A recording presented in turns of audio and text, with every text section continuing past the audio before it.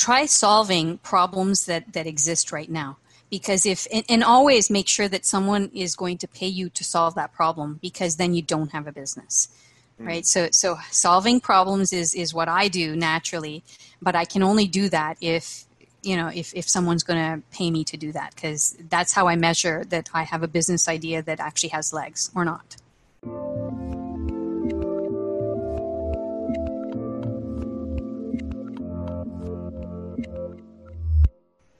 Hey everyone, this is Devin Miller here with another episode of The Inventive Journey. I'm your host, Devin Miller, the serial entrepreneur that's grown several businesses to 7- and 8-figure businesses, as well as the founder and CEO of Miller IP Law, where we help startups and small businesses with their patents and trademarks.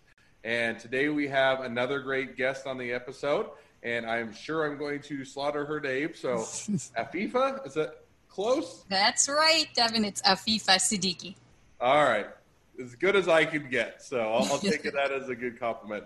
So Afifa, and I still feel like I'm saying it wrong, but I'm trying.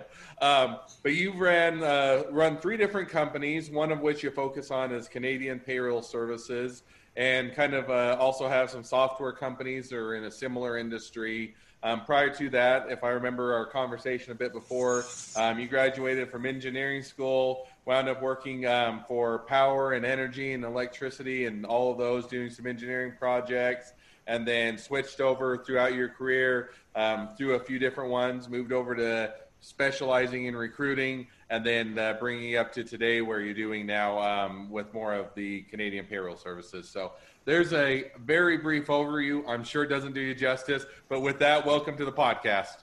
All right, thank you. And that was a great introduction. And you know what I say about my name? It's like Bob. You could say it backwards. But the danger of that is when I say it, people start calling me Bob. Well, I'll try not to at least call you Bob. I can't promise Okay. I'll say your name right, but I will not call you Bob. So no problem. With that, I gave you a brief introduction, but give us a bit more about your background, a little bit more about your journey, and let's hear what brought you to where you're at today. Well, I'm there's this question, are entrepreneurs born or made? And I think they're both, but I got to say, I feel myself like I am a born entrepreneur, because I've always been doing something that is entrepreneurial on the side. I had a little side gig going before that was a thing to have. And, my journey, my entrepreneur's journey is, it's a lot like what you've described, but one thing kind of pivoted into the next. And I think that word pivot it's something we use now in the tech space an awful lot, but pivoting is what entrepreneurs do. We pivot into solving a variety of problems. So that's kind of what I've done. Out of engineering school, I had a business even when I graduated that a lot of people don't know. I was doing all kinds of things, but it was based on the tech of the time, which was fax machines. So did you start the business while you were in school, or did you have the idea and once you graduated you started the business? Or starting at that part of your journey, how did you get a business that you graduated? Well, so I was actually had a little side thing going on even in high school. I would sell things that, again, got me in front of people and talking. So I'm kind of a native to trying things out and experimenting. And this is kind of key to me. And I'll only speak for myself, but I'm pretty sure a lot of entrepreneurs are like this, that we're always experimenting. I'm sure you have an element of this to your personality, sure. That when I was in high school, I always kept reading and on top of what is the tech coming out and how you can do things differently to make them better. Things I would always look at is efficiencies, and then how to make money and how to save money. Really, those are the 3 things that even today, factor into all the experiments I do in looking at what's next on the horizon for my business. So coming out of university in engineering school, I started what was then called a surplus brokerage. And, back then we had fax machines, and yes, I'm dating myself, but literally, it would send out these blasts. I'll give you the side note, which is ironic. So, and I know it's a complete side note and interrupting your journey, but I mentioned I do Miller IP Law, where I focus on patents and trademarks. The only time And so I do a lot of technologies. I've done everything from wearables, I've done medical devices, I've done software, I've done stuff for Intel and Amazon, and list goes on, right? And you think that with patent attorneys who work with a lot of technology, the USPTO or the Patent and Trademark Office would be up on technology, that have great systems and a lot of. They are the only ones I ever have used a fax machine. So even till this day, every so often I'll get a examiner of the Patent and Trademark Office that wants to use an old school fax machine. So it doesn't date you as much as you might think, especially if you talk with the people of the Patent Office. Well, interestingly, people ask me, well, what are other opportunities out there? Sometimes it's not forward-looking, it's backwards-looking. So I actually always keep one number in any of my business designated just purely for fax machines, because there are there's opportunity, especially with governments, like our CRA. They stick with faxes, and there's entire municipalities. And so if businesses actually keep some old tech, it becomes new again. It's just one thing that I've learned along the way, right? Yep. So, I interrupted your journey. So you started out with selling stuff in high school, then you got into fax machines as you were getting graduating from school. Yeah, but like for me, I look at it as what problem am I solving? So with this particular surplus brokerage, I called it, I literally just crafted a template. Here's my offering. I will buy anything that you have that's sitting on the shelf that you don't know what to do with. Don't put it in landfill. I'll pick it up even. It was just a very basic, I want to know what businesses are doing. And I'll give you an example. I once picked up these little pens, the HP plotter pens. They're very, at the time they were used in making blueprints, for architectural offices and basically little pens. And I was at this weird fair one day. They were where they were mapping out using these specific plotters to do your palm print, and it was like one of those astrological palm readers. And so I got talking to this guy, and he said to me, "Oh God, I wish I had these little pens." And I'm like, "Oh my God, I saw this in a dumpster." So literally, I'm just coming out of university. I don't even have like my own address. I ran over there, picked up all these pens. They gave me 2,000, and he gave it to me. I didn't have to buy them. So this is, it's an entrepreneurial knack to look at, here's a problem a company's having. They're going to throw away something. And another business here sitting there looking for that something. And so being in the right place, I'm telling this story because this has happened to me over and over again, like being in the right place and being able to connect the dots. So, that is something that I think if you have if you're open to being in the right place, like these are, like I used to think that I'm very lucky, and I am very lucky that these opportunities come, but I think it's placing oneself in the path of luck or in the path of an opportunity. No, and I completely agree. And I'll give one more side, and I usually don't interject this much with Jody other than I think it's interesting.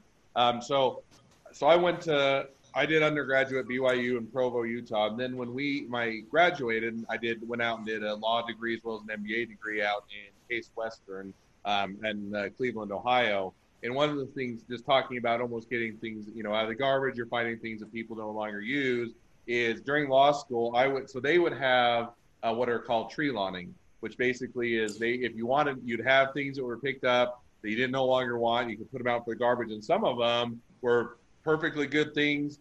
They just didn't want them anymore, so you just put them out on the street, and either people could come by, grab them, get them for themselves. If not, they would put them in the garbage and pick them up. And I remember during law school, and I said, nobody else, I don't share this very often, so you get the special story. I remember in law school, both me and my wife would find it fun on the tree lighting day when they put it all out. I'd go around and find the things that people didn't want that I still would have value. I'd put it up on Craigslist, and I would probably make a couple $1,000s a month just taking things where people are getting rid of, putting it on Craigslist. And I got to the point I didn't deliver. I would make them come to me. So it took me literally just walking around, finding things of value, posting it, and then making a supplemental income during law school for something that took me half an hour a week. Yeah. See, you and I have a lot in common.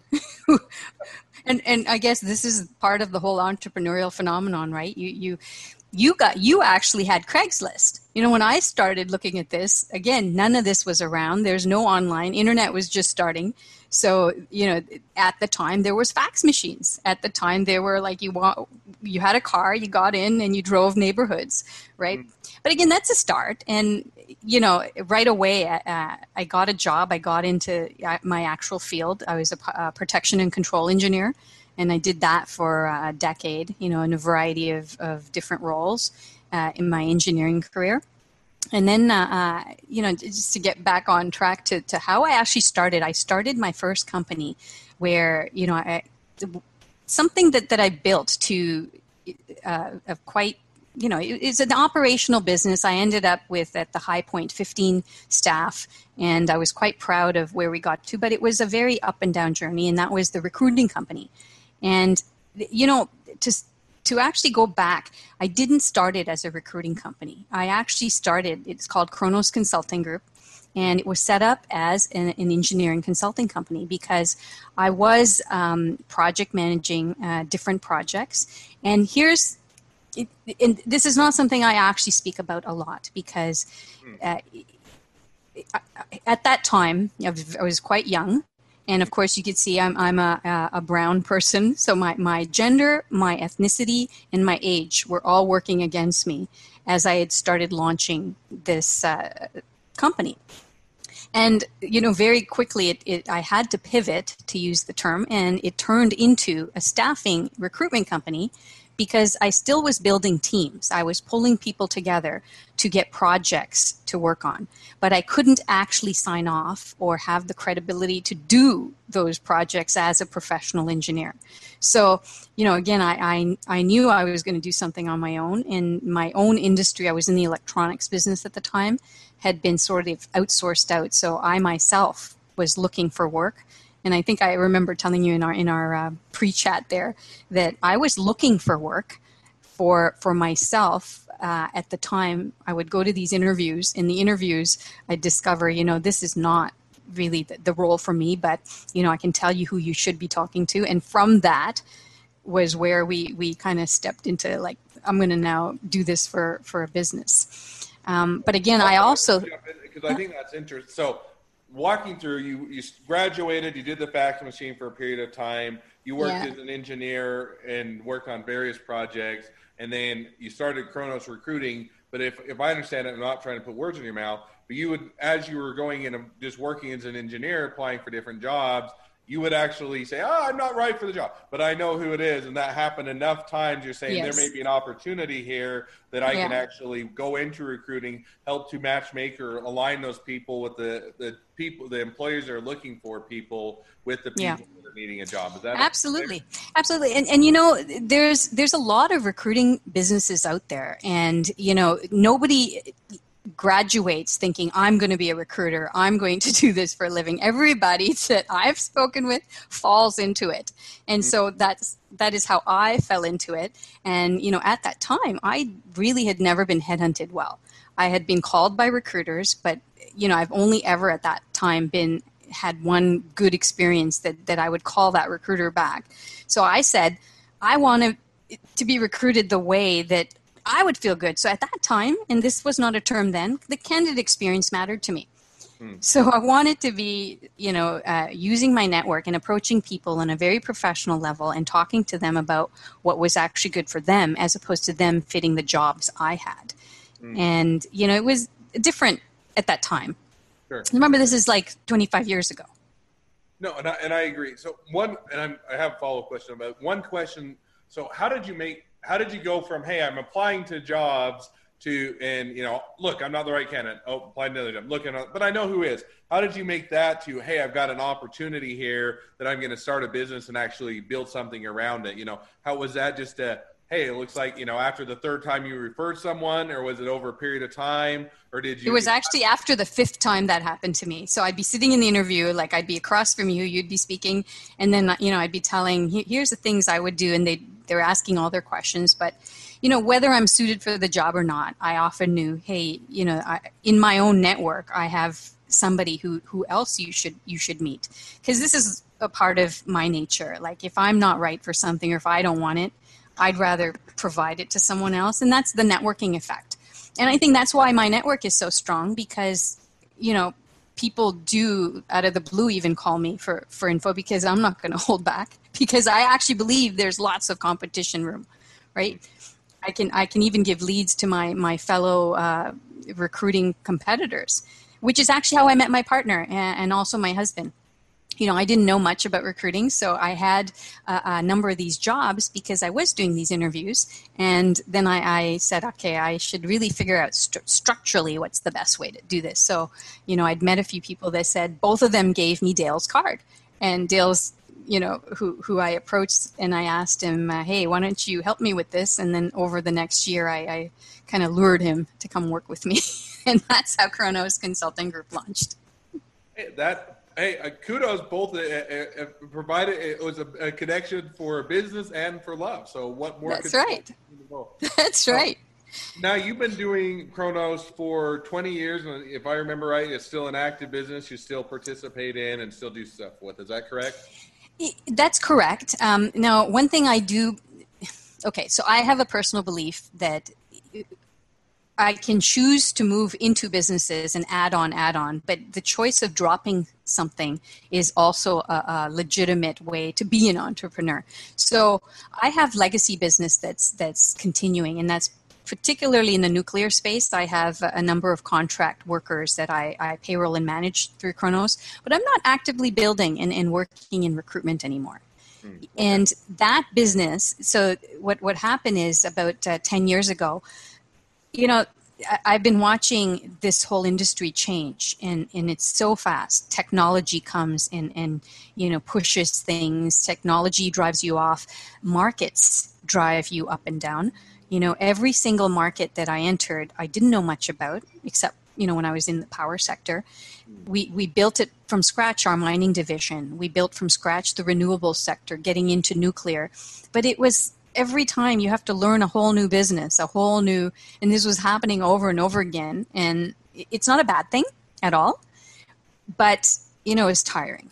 So trying to come up with something, here's what I have. I have Kronos, and my back office is an asset. My database is an asset. My people who work for us, they're assets. So what can I do? And that's where my experimentation started. So about a decade ago, I started looking at other avenues to either to something else or to start other businesses. And so my current baby, Canadian Payroll Services, was started out of Kronos to delve more into the payroll end of it, but we are even nichier than just payroll. We are an employer of record service, which is a very specialized thing to do in Canada. You guys in the U.S. know a lot more about PEOs, professional employer organizations. It's not a huge thing in Canada, but the niche is that we service non-Canadian clients who actually hire Canadian workers. So again, I fell into it out of a need to or a desire to diversify, and literally launched a whole separate business, which is actually our most successful business so far. Okay, no, I think so that's business number 2, right? So one is Kronos, still going. Right now, a lot of time and effort certainly goes into Canadian payroll services. And then I think you mentioned you have one other business, which is... So it's called CareerLeaf, and it is a white label job board software. And that too was my need or my desire to experiment. And so there's an interesting thing with CareerLeaf. I was actually the lead investor. So as I started experimenting, I wanted to invest in technology. I didn't know a heck of a lot about it. I had built our own software that powers Kronos. So, this is also a huge asset. I built an integrated applicant tracking system, CRM, and digital marketing tool. And it's all wrapped into one.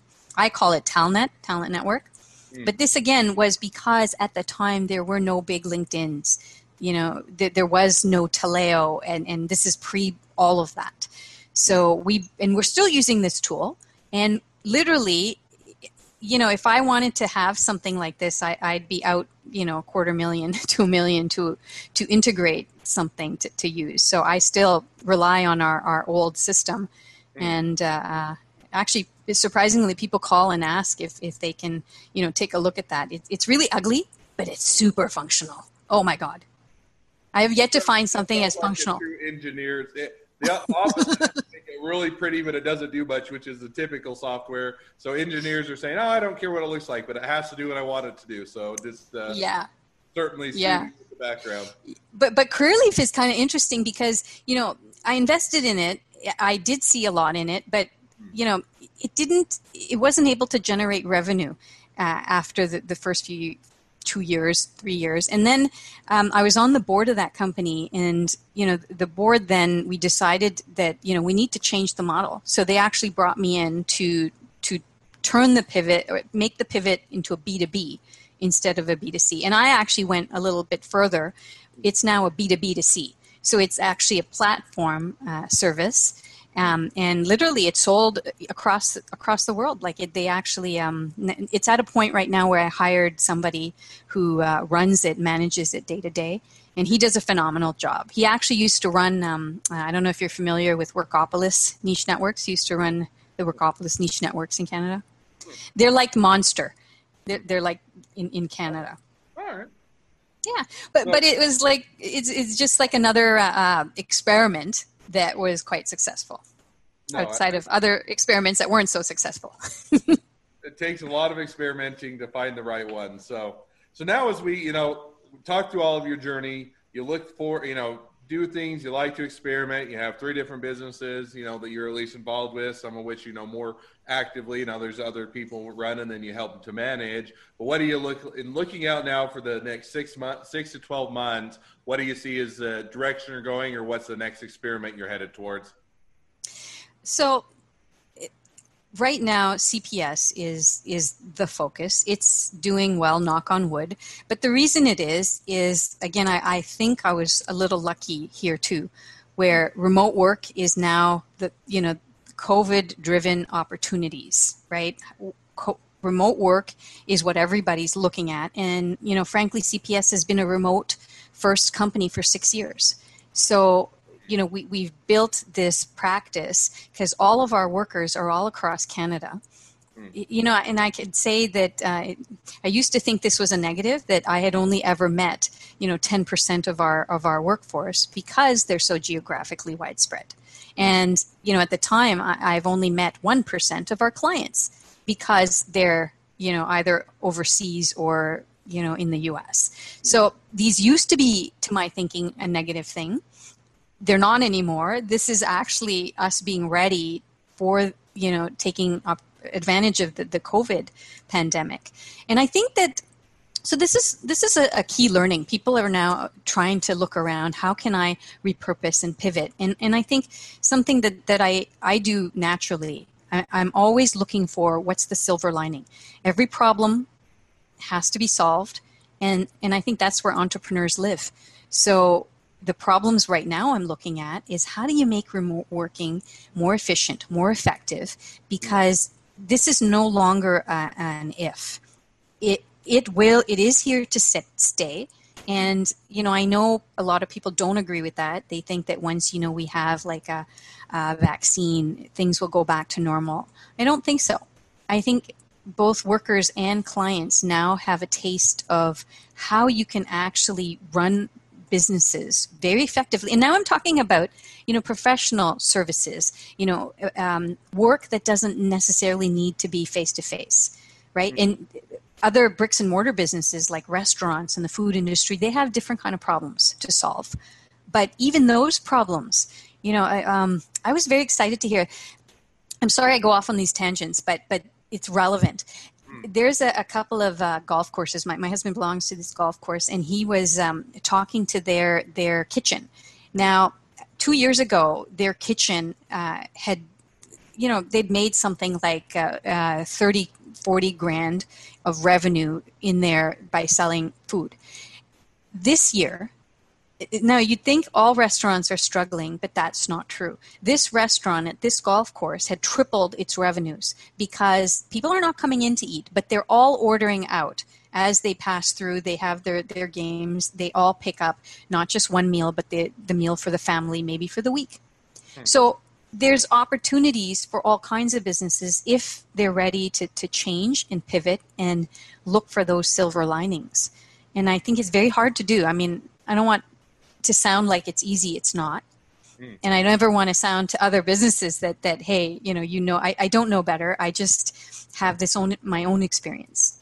No, and I'm in agreement. I think that anytime there's a change in the marketplace, it introduces opportunity, meaning when you have change in the marketplace, it introduces chinks to or weak spots at other competitors or in your own business, and you can either try and just wait it out, or you can react to it, pivot, and use it as a place. Say, hey, if everybody has this chink, how can I now adapt and be different than everybody else? Yeah.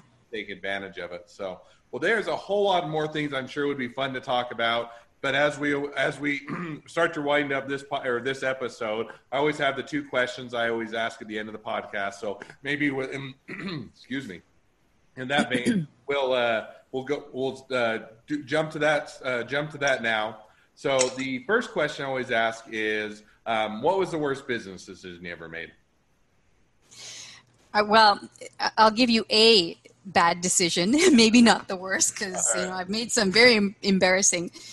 So I like being an early adapter. So when I was running Kronos, the VoIP, the VoIP phone systems had just come on the market, and I decided in my glorious wisdom that we're going to be one of the first to use these VoIP phones. I got the system, had it implemented, and in my stupidity, I had my normal analog phones ripped out, and we installed them. They didn't work.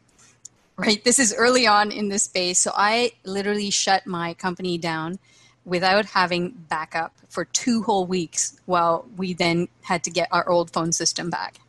Huh. I know it's something I did. It's embarrassing, but I learned a lot from that yes, I can experiment. And my CFO, my at the time, was telling me, don't do this.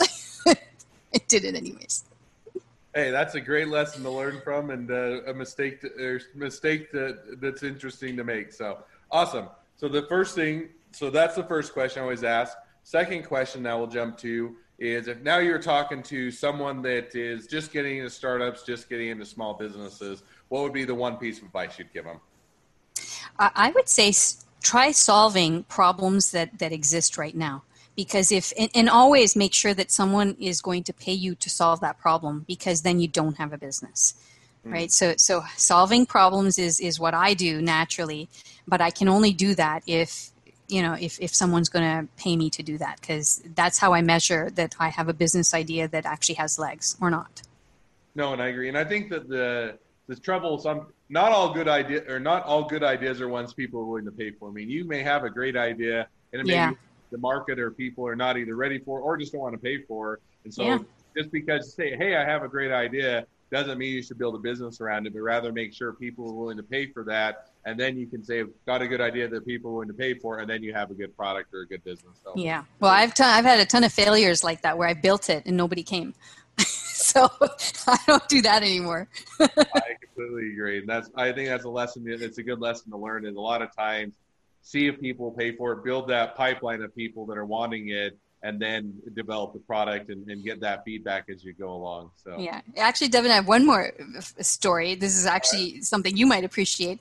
So early on with Curleaf, as some of the experiments, I actually did get a trademark on a version of the tool called Apply Better.